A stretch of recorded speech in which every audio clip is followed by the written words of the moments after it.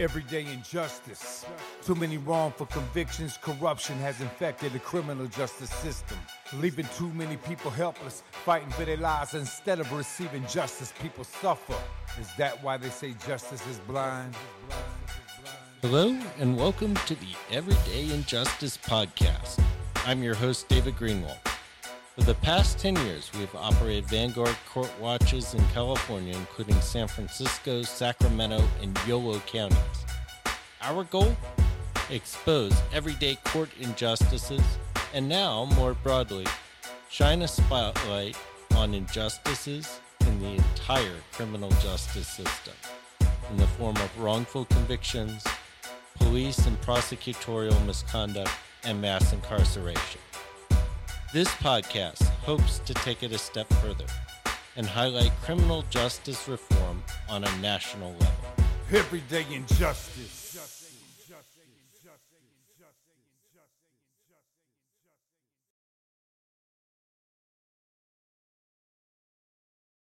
Today on Everyday Injustice, we have Charles Bell, an assistant professor of Criminal Justice Sciences at Illinois State University. Welcome to our show. Thank you so much. Happy to be here today.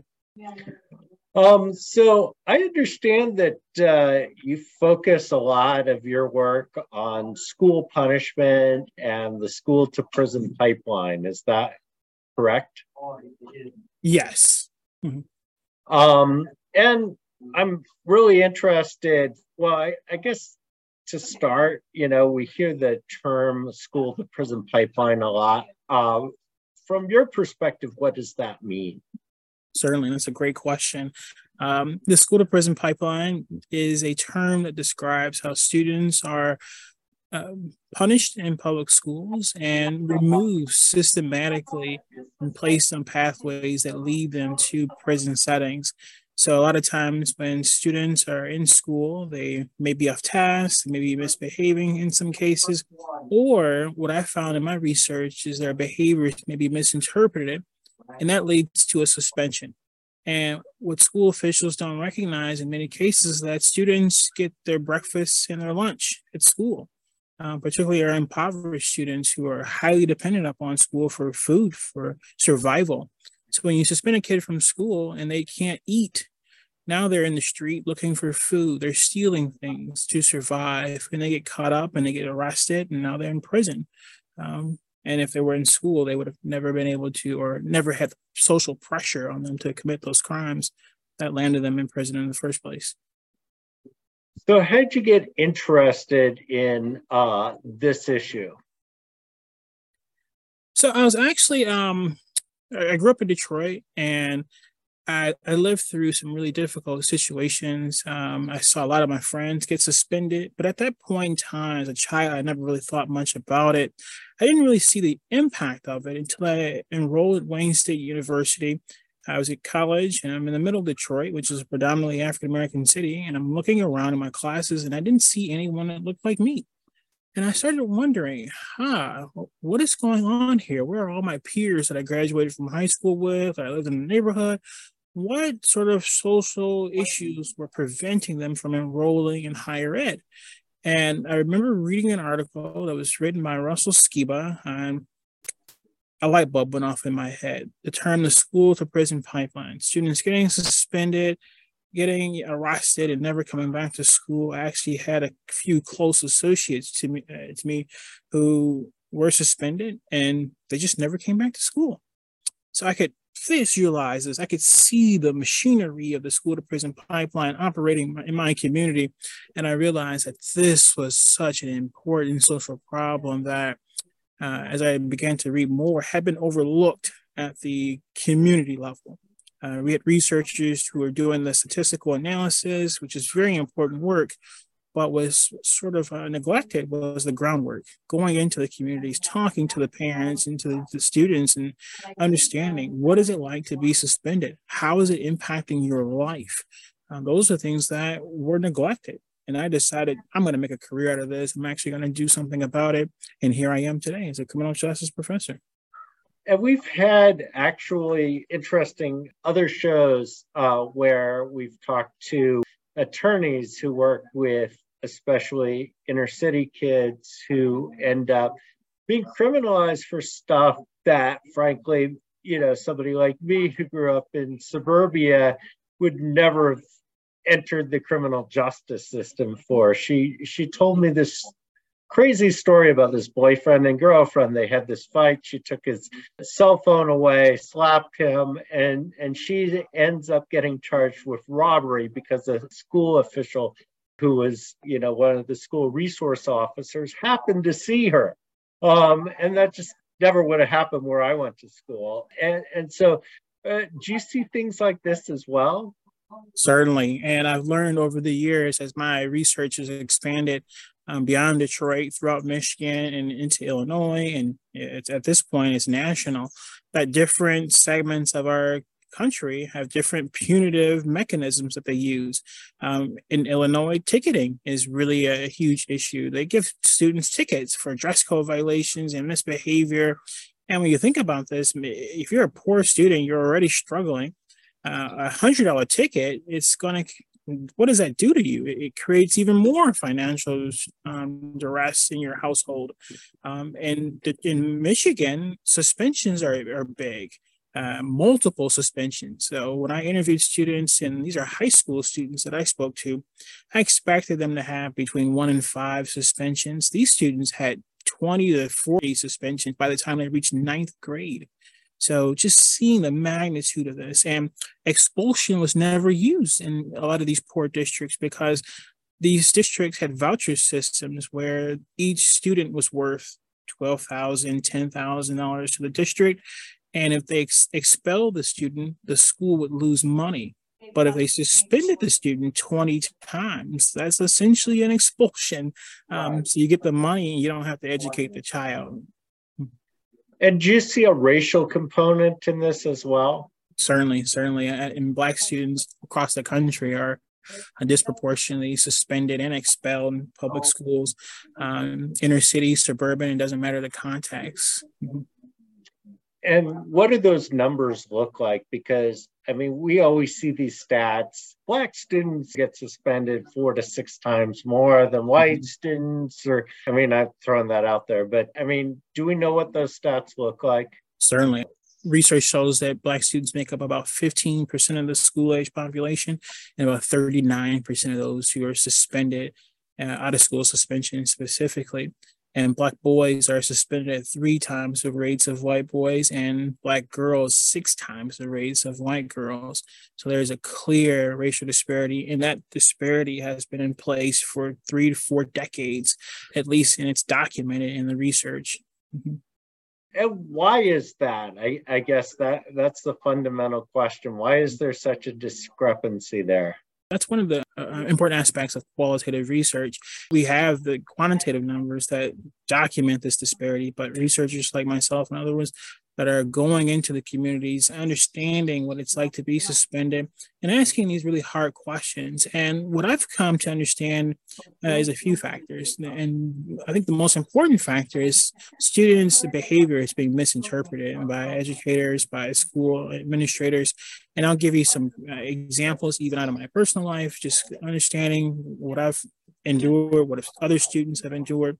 I know for a fact, a lot of these students that are living in inner city communities, they're surviving and navigating shootings at night, shootings in the morning, and it's difficult for them to sleep at night. So if you're in a neighborhood where you don't feel safe, if you're in an environment where you don't feel safe, a lot of kids, they are traumatized. They're up all night. They're not sleeping well. And on the way to school, you're at high alert because you have to catch the bus and there's abandoned buildings in your community. So by the time you get to school, this is the first place where you feel safe. So now you put your head down on the desk out of exhaustion, not out of disrespect to a teacher, not out of, I don't want to be here. It's just a simple fact that I've been in this traumatized, high alert state for the last 5-10 hours, and now I'm safe. But to a teacher, it looks like you're off task. You don't care. You don't want to be here. You're being disruptive, and you're suspended. And I have other examples where a student who was out of dress code. Now, in this particular case, his mom bought dress code, uniform pants and shirts. He grew out of them. He was a really tall young man, and she had just lost her job and couldn't afford to replace those uniforms.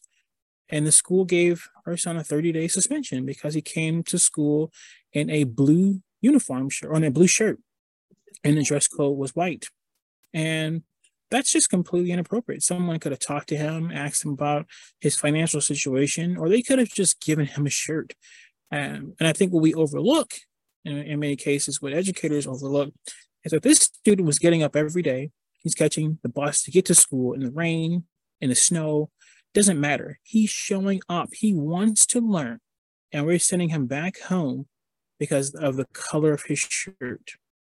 That makes no sense. And what happens when we suspend students? I think that's another aspect that's not well documented until we have qualitative research. A lot of these students, we lose them. We lose them to the streets. We lose them to gang activity because these students, they know that I have to survive somehow. And if I can't get the skills I need to survive in school, what else is out there for me?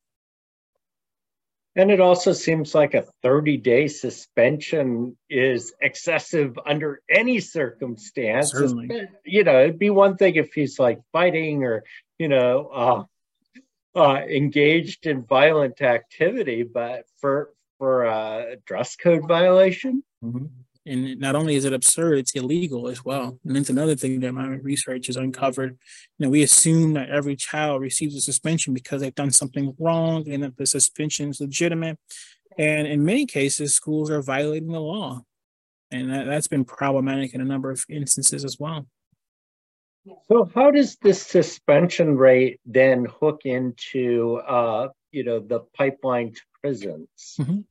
So, and I think this is some of what I've already discussed, where students that get suspended because, hey, I'm not in school, I need food, I need to survive. So they are not in school, they end up committing a minor crime and they end up in prison. So that's one pathway that I think a lot of scholars have acknowledged. But what my research really shows is that a lot of these students walk into a school and they realize that, hey, I see a guard, I see metal detectors, but when I walk around the corner to go to class, I don't see anyone there. And I'm getting jumped. I'm getting targeted in this school. So in order to guarantee my safety in this environment, I have to find and establish relationship with peers. I have to find some alliances. You're my friend, you're going to fight with me. You're my friend, you're going to fight with me. And what happens is the failure of school safety measures, these failed safety measures, they facilitate gang-like attachments that students feel compelled to create in order to survive this space. So now if I'm in a school and I'm engaging in sort of gang-like attachments, well, we know that fighting is criminalized in public schools. So if I'm not protected, I have to fight. And there's no other way. It's either three options. These are what the students have told me. If I'm confronted by someone and I walk away, I get attacked even more because I'm perceived as weak. If I tell a teacher, that's the ultimate sign of weakness. I get attacked even more. And if I fight and I win, well, I got a suspension, number one. And number two, the toughest kids in the school are going to look at me like, hey, this kid just fought and won. He's tough. I want to test my toughness. So now you got to fight even more. So it's a lose situation for a lot of these kids once they are challenged. And once they're challenged, they get into a fight. It's criminalized. They're off to prison. And what I found is this code in school regulates. It tells students when to fight back, when to seek alliances. Students understand this code because we've heard of the street code. We've heard of the rules of the street. And what I found is that parents who send their children to these schools, they are aware that these schools are not safe. So they're telling their children, hey, you better fight. Hey, you better establish some friends. They're importing the street code into the school and transforming the school environment altogether so that a suspension no longer is something that to look down upon. It's actually a sign of status and power and respect. So students learn this from importing the street code, which now becomes the code of the school. And we know that the prisons have a very similar code.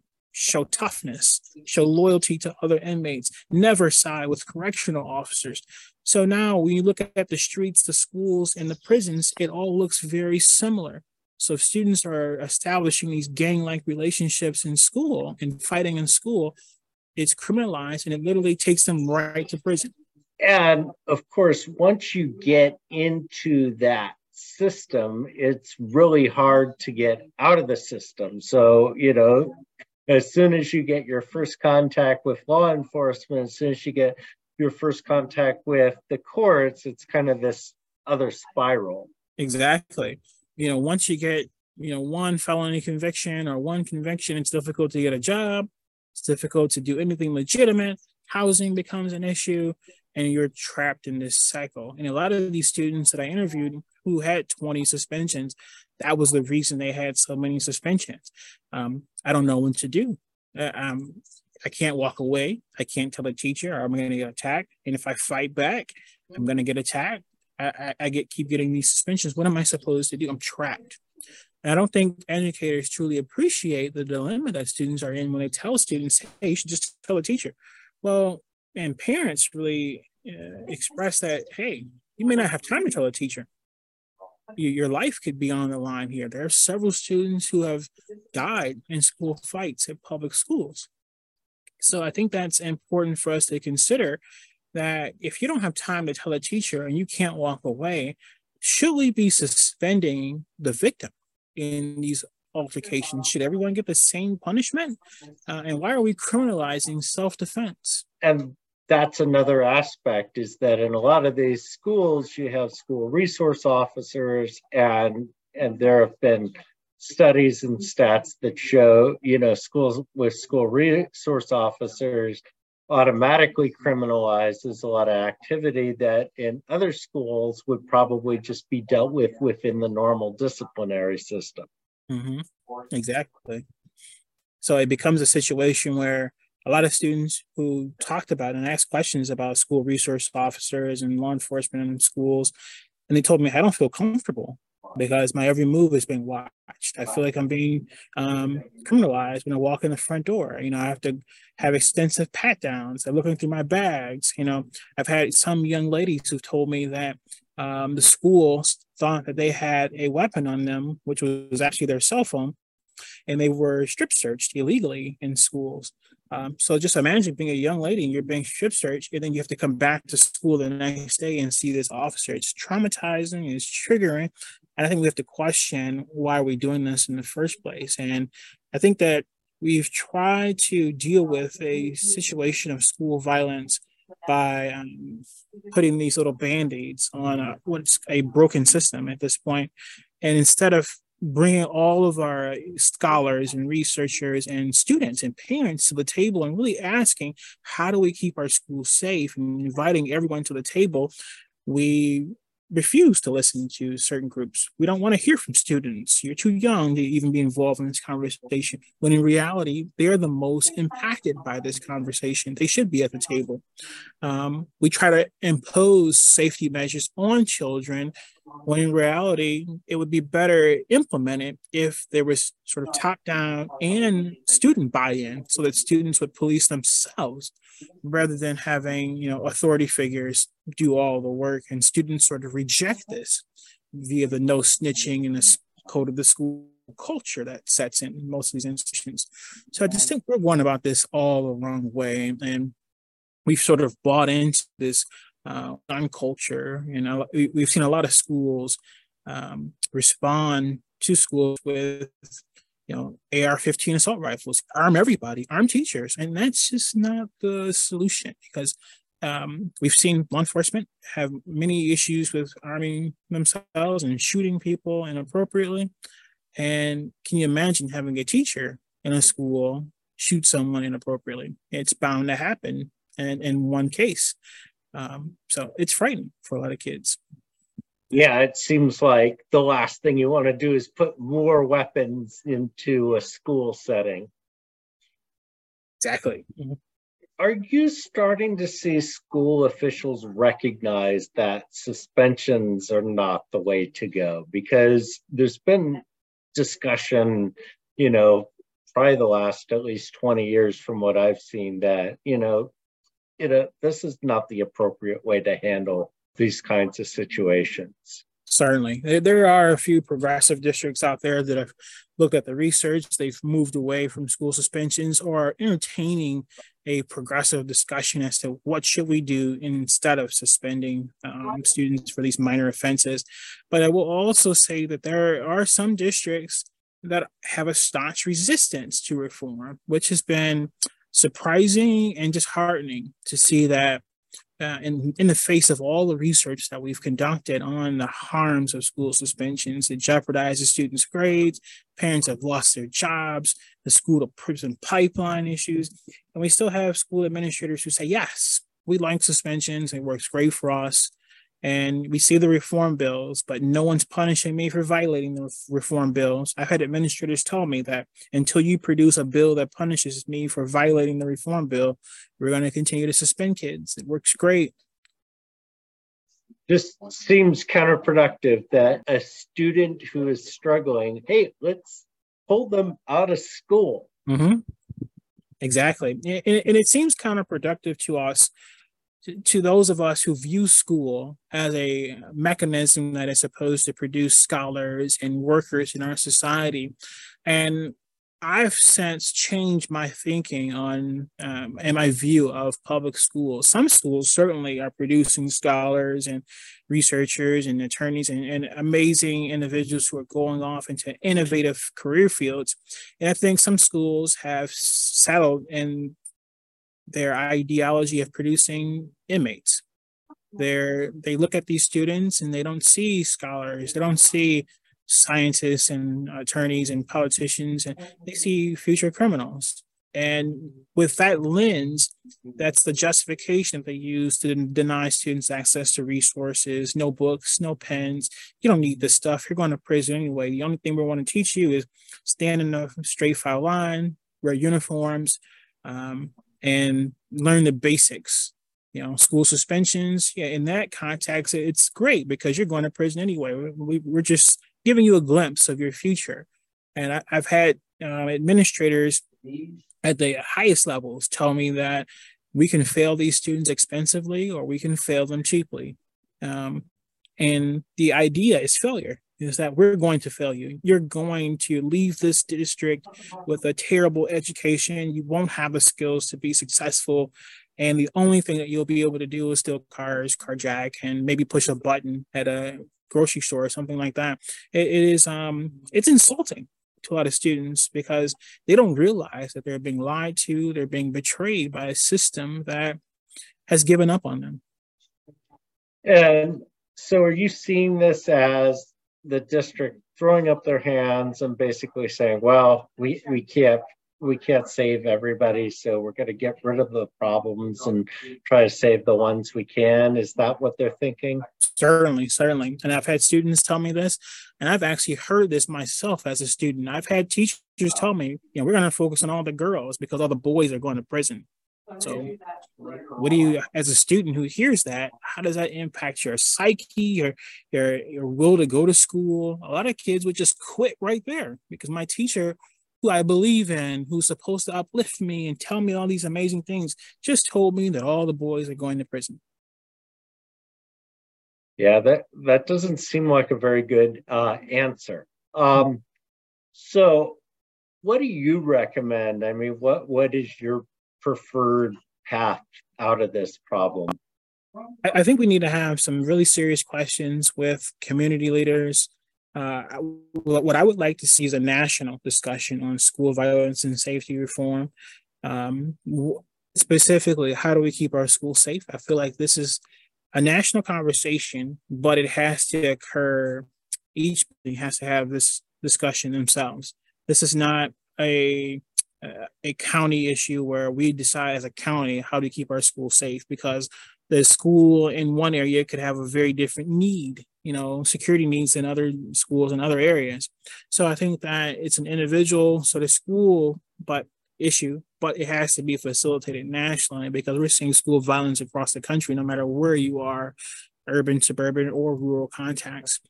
I also think that we have to have a serious conversation about where do we see our students, not just our best and brightest students, but even the students that we've disinvested money in, or we intentionally send less money there. These funding formulas that base funding on property taxes that privilege, suburban areas and disadvantage urban areas. Is that equitable? Is that fair? I don't think so. I think we need to reevaluate that. And if we truly want to produce scholars and give everyone an opportunity, we have to start thinking about 21st century models, because our education system was established in 1830, Horace Mann, and we've been pretty much doing the same thing, give or take a few changes, since the early 1900s. It's old, it's outdated, it's archaic. And until we have some sort of national dialogue as to how do we move forward and give our children the best opportunities, no matter where they lived, we're going to continue to have these devastating problems. What do you think of restorative processes? Mm-hmm. I think restorative justice and restorative processes, they have an impact when implemented appropriately. However, when restorative justice was first acknowledged and first researched, I had some issues with it because it was presented as a one-size-all-fits solution, and it's not. And I can give you a good example of some situations where it's not appropriate. So restorative justice brings students or the language that they use is the victim and the offender together so that they can discuss and come up with a solution together. I have problems with the use of victim and offender because you're criminalizing students in some cases, and in dress code violations like this issue I just gave with 30-day suspensions, bringing the student and the school together. Well, the school says, well, we have rules. Why weren't you in dress code? You're violating the rule. You should have been punished. But there should be discussion as to, is this rule so important that we're willing to jeopardize a student's education, number one? And when does a student get an opportunity to really speak for themselves? At the point in which, and this is one of the serious problems with school suspensions, at the point in which a student is suspended, the entire school mobilizes against them. The teacher, the assistant principal, the principal, everybody mobilizes against them. And who represents the student? Who tells the students their rights? Who tells the student that they have the right to bring representation, of the right to a hearing? No one. And restorative justice does not remedy that problem. No one represents the student. And you have children who are 9 and 10 years old. They're in rooms, they're being interrogated. And that's how wrongful convictions occur in mainstream society. So you shouldn't be, having children in these rooms without knowing their rights and knowing the law. And we need to think of a process. Someone in the building has to represent the interests of the child. Yeah, that's often the problem with kind of the standard situation where you have children interrogated by school resource officers without any kind of representation, without the parents, without anyone to advocate for their rights. Certainly, and it's devastating.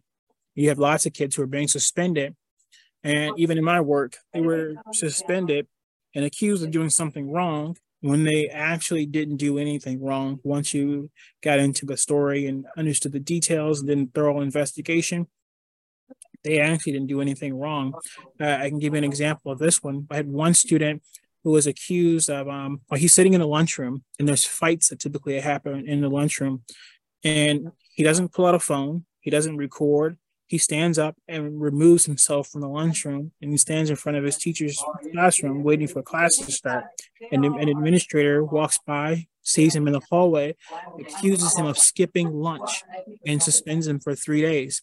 Now, if anyone bothers to think about this, what child skips lunch? No one. No child ever skips lunch. That's the one period everyone wants to go to. So, but did anyone ask him, hey, why are you in the hall? How can we help you? No, they just silenced him. You're skipping lunch. You're suspended. And they give him a slip and they sent him home. And in my interview, he tells me, if they gave me an opportunity to speak, maybe I wouldn't have gotten suspended. But no one cared because he was just guilty on sight. And no one in the building represents his interests. So his voice is never heard.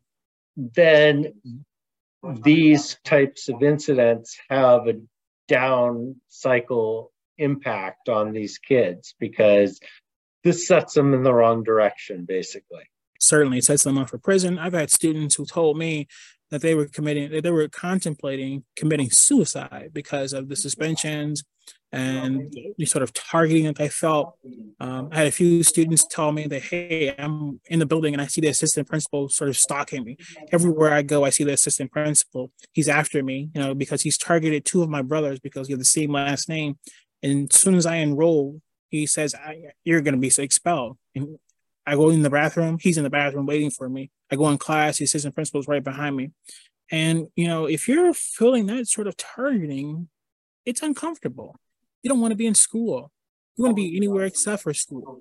And if you can't go to school and you can't go home because your parents are going to know you're not in school, the only place you can really go is the streets. And that's how a lot of kids get in trouble. And the trust issue is just so important.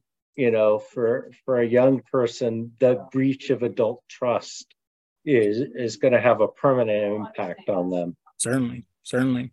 I've had students, I interviewed students who told me that they were on the verge of homelessness. They were battling, personal issues, and they may have come to school and their clothes may have been dirty. They didn't have access to a washing machine. I left home at 17 and it was tough. I was battling these very similar issues. And I remember seeing students come to school and the teacher laughs at them. Hey, you got toothpaste on your shirt, or, hey, you wore that shirt yesterday. And just a breach of trust is just so profound. The class is laughing at this student and now this student is angry and they turn violent because of this. So we see the student lash out in violence, but we don't see that the teacher is actually the precursor. The teacher is the one that, fueled the situation by teasing a student in some cases. So how do we deal with those issues? Because it seems like, the teacher probably didn't mean anything by that, but, they didn't understand the impact of what they were saying. How do you train that out of teachers? Mm-hmm. That's a great question. There's actually one school that I know about in Detroit, and this school, the principal, he noticed that a lot of his staff was complaining about students not doing their homework, they're coming to school late, they're sort of disengaged, and the teachers were they were driving from the suburbs, and they were leaving and going right back on the freeway. So they never drove through the inner city. They'd never seen the problems that these students were navigating. So the principal, he created a field trip for the staff and the teachers. He took them around the neighborhood. Your students are late to school because this bus shows up late every single day, and that's the only way they can get to school. Your students don't do their homework because they get home so late and there's shootings in their community and they can't do their homework safely because they're on the ground dodging bullets, So he really shows them that, hey, your students are committed. And we know they're committed because they're showing up every single day. We need to rethink these situations. Maybe you shouldn't send your students home with 2 hours worth of homework and expect them to finish it when they have to, survive in this environment that they're in. And once the field trip was completed, the culture of that institution turned over overnight. The teachers took more of an interest in learning about the students. Where do you come from? What are your goals? What are your dreams? Who do you want to be? Why are you here today? What do you want to learn? I think these are the things that we do in the higher ed community. We ask students, why did you take this class? How can I help you? And I think it's just shocking that our teachers at the K through 12 level are not given the resources and the time to establish these personal relationships and prioritize these personal relationships. Because once you get to know a student and understand them and sort of lock in with that student, you can pull greatness out of a student. I'm living proof of it. My teachers saw more in me than I ever saw in myself. And they were the ones that told me, hey, you can go to college, you can do all these amazing things. I never believed it would be true. And here I am sitting here with 3 degrees. So I'm living proof of what a great teacher can do for our most vulnerable students. So tell us a good story, and your own story is a good story too, but tell us something happy to kind of close this segment out. There's lots of success stories. I'm a living proof of one. I grew up in Detroit, tough circumstances.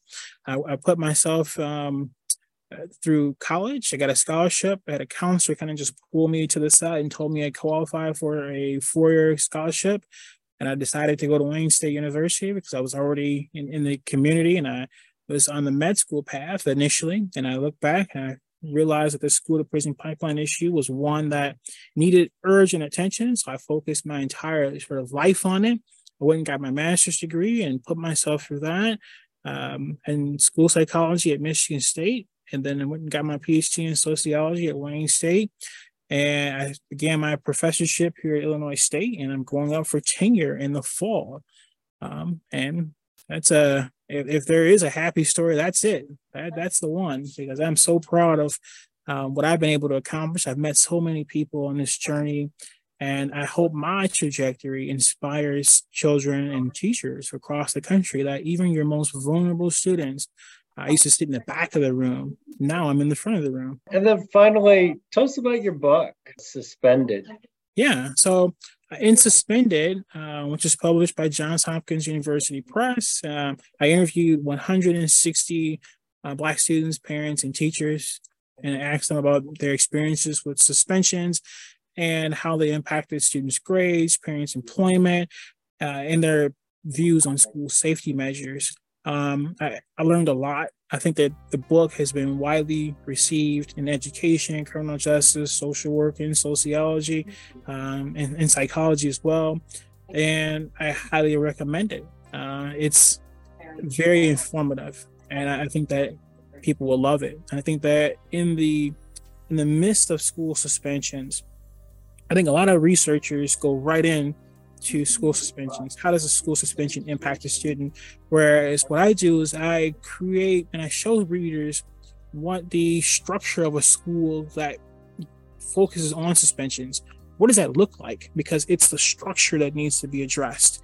And I think, using Detroit as a backdrop to show the political neglect, the theft of resources and mismanagement of resources politically, sets the stage for the use of suspensions and expulsions in many cases, so that readers can get a very thorough understanding of why this is such a significant problem and how we should just target the system rather than just suspensions. Because, as I said before, if you target suspensions, then Illinois has ticketing issues and Texas has ticketing issues. So it's not just suspension, and I'm moving into seclusion and restraint issues too.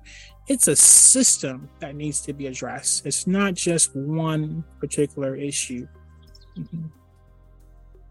Well, I want to thank you for coming on. This has been fascinating. A really important topic that I don't think gets nearly enough attention, because I feel like this is at the core of a lot of society's problems. I do too as well. And I'm hoping that readers will pick up Suspended and really see that when we look at the criminal justice system, the start of that is in our classrooms. All right. We've been talking with Charles Bell about the school to prison pipeline. This has been Everyday Injustice. I'm your host, David Greenwald. Join us again next time for more tales from the injustice system. Thank you to George Powell and Norman Mousequake Barrett for the use of our opening, Everyday Injustice. You can see more of George's music at www.justiceforgeorgepowell.com. That's Justice for George Powell, all one word, .com.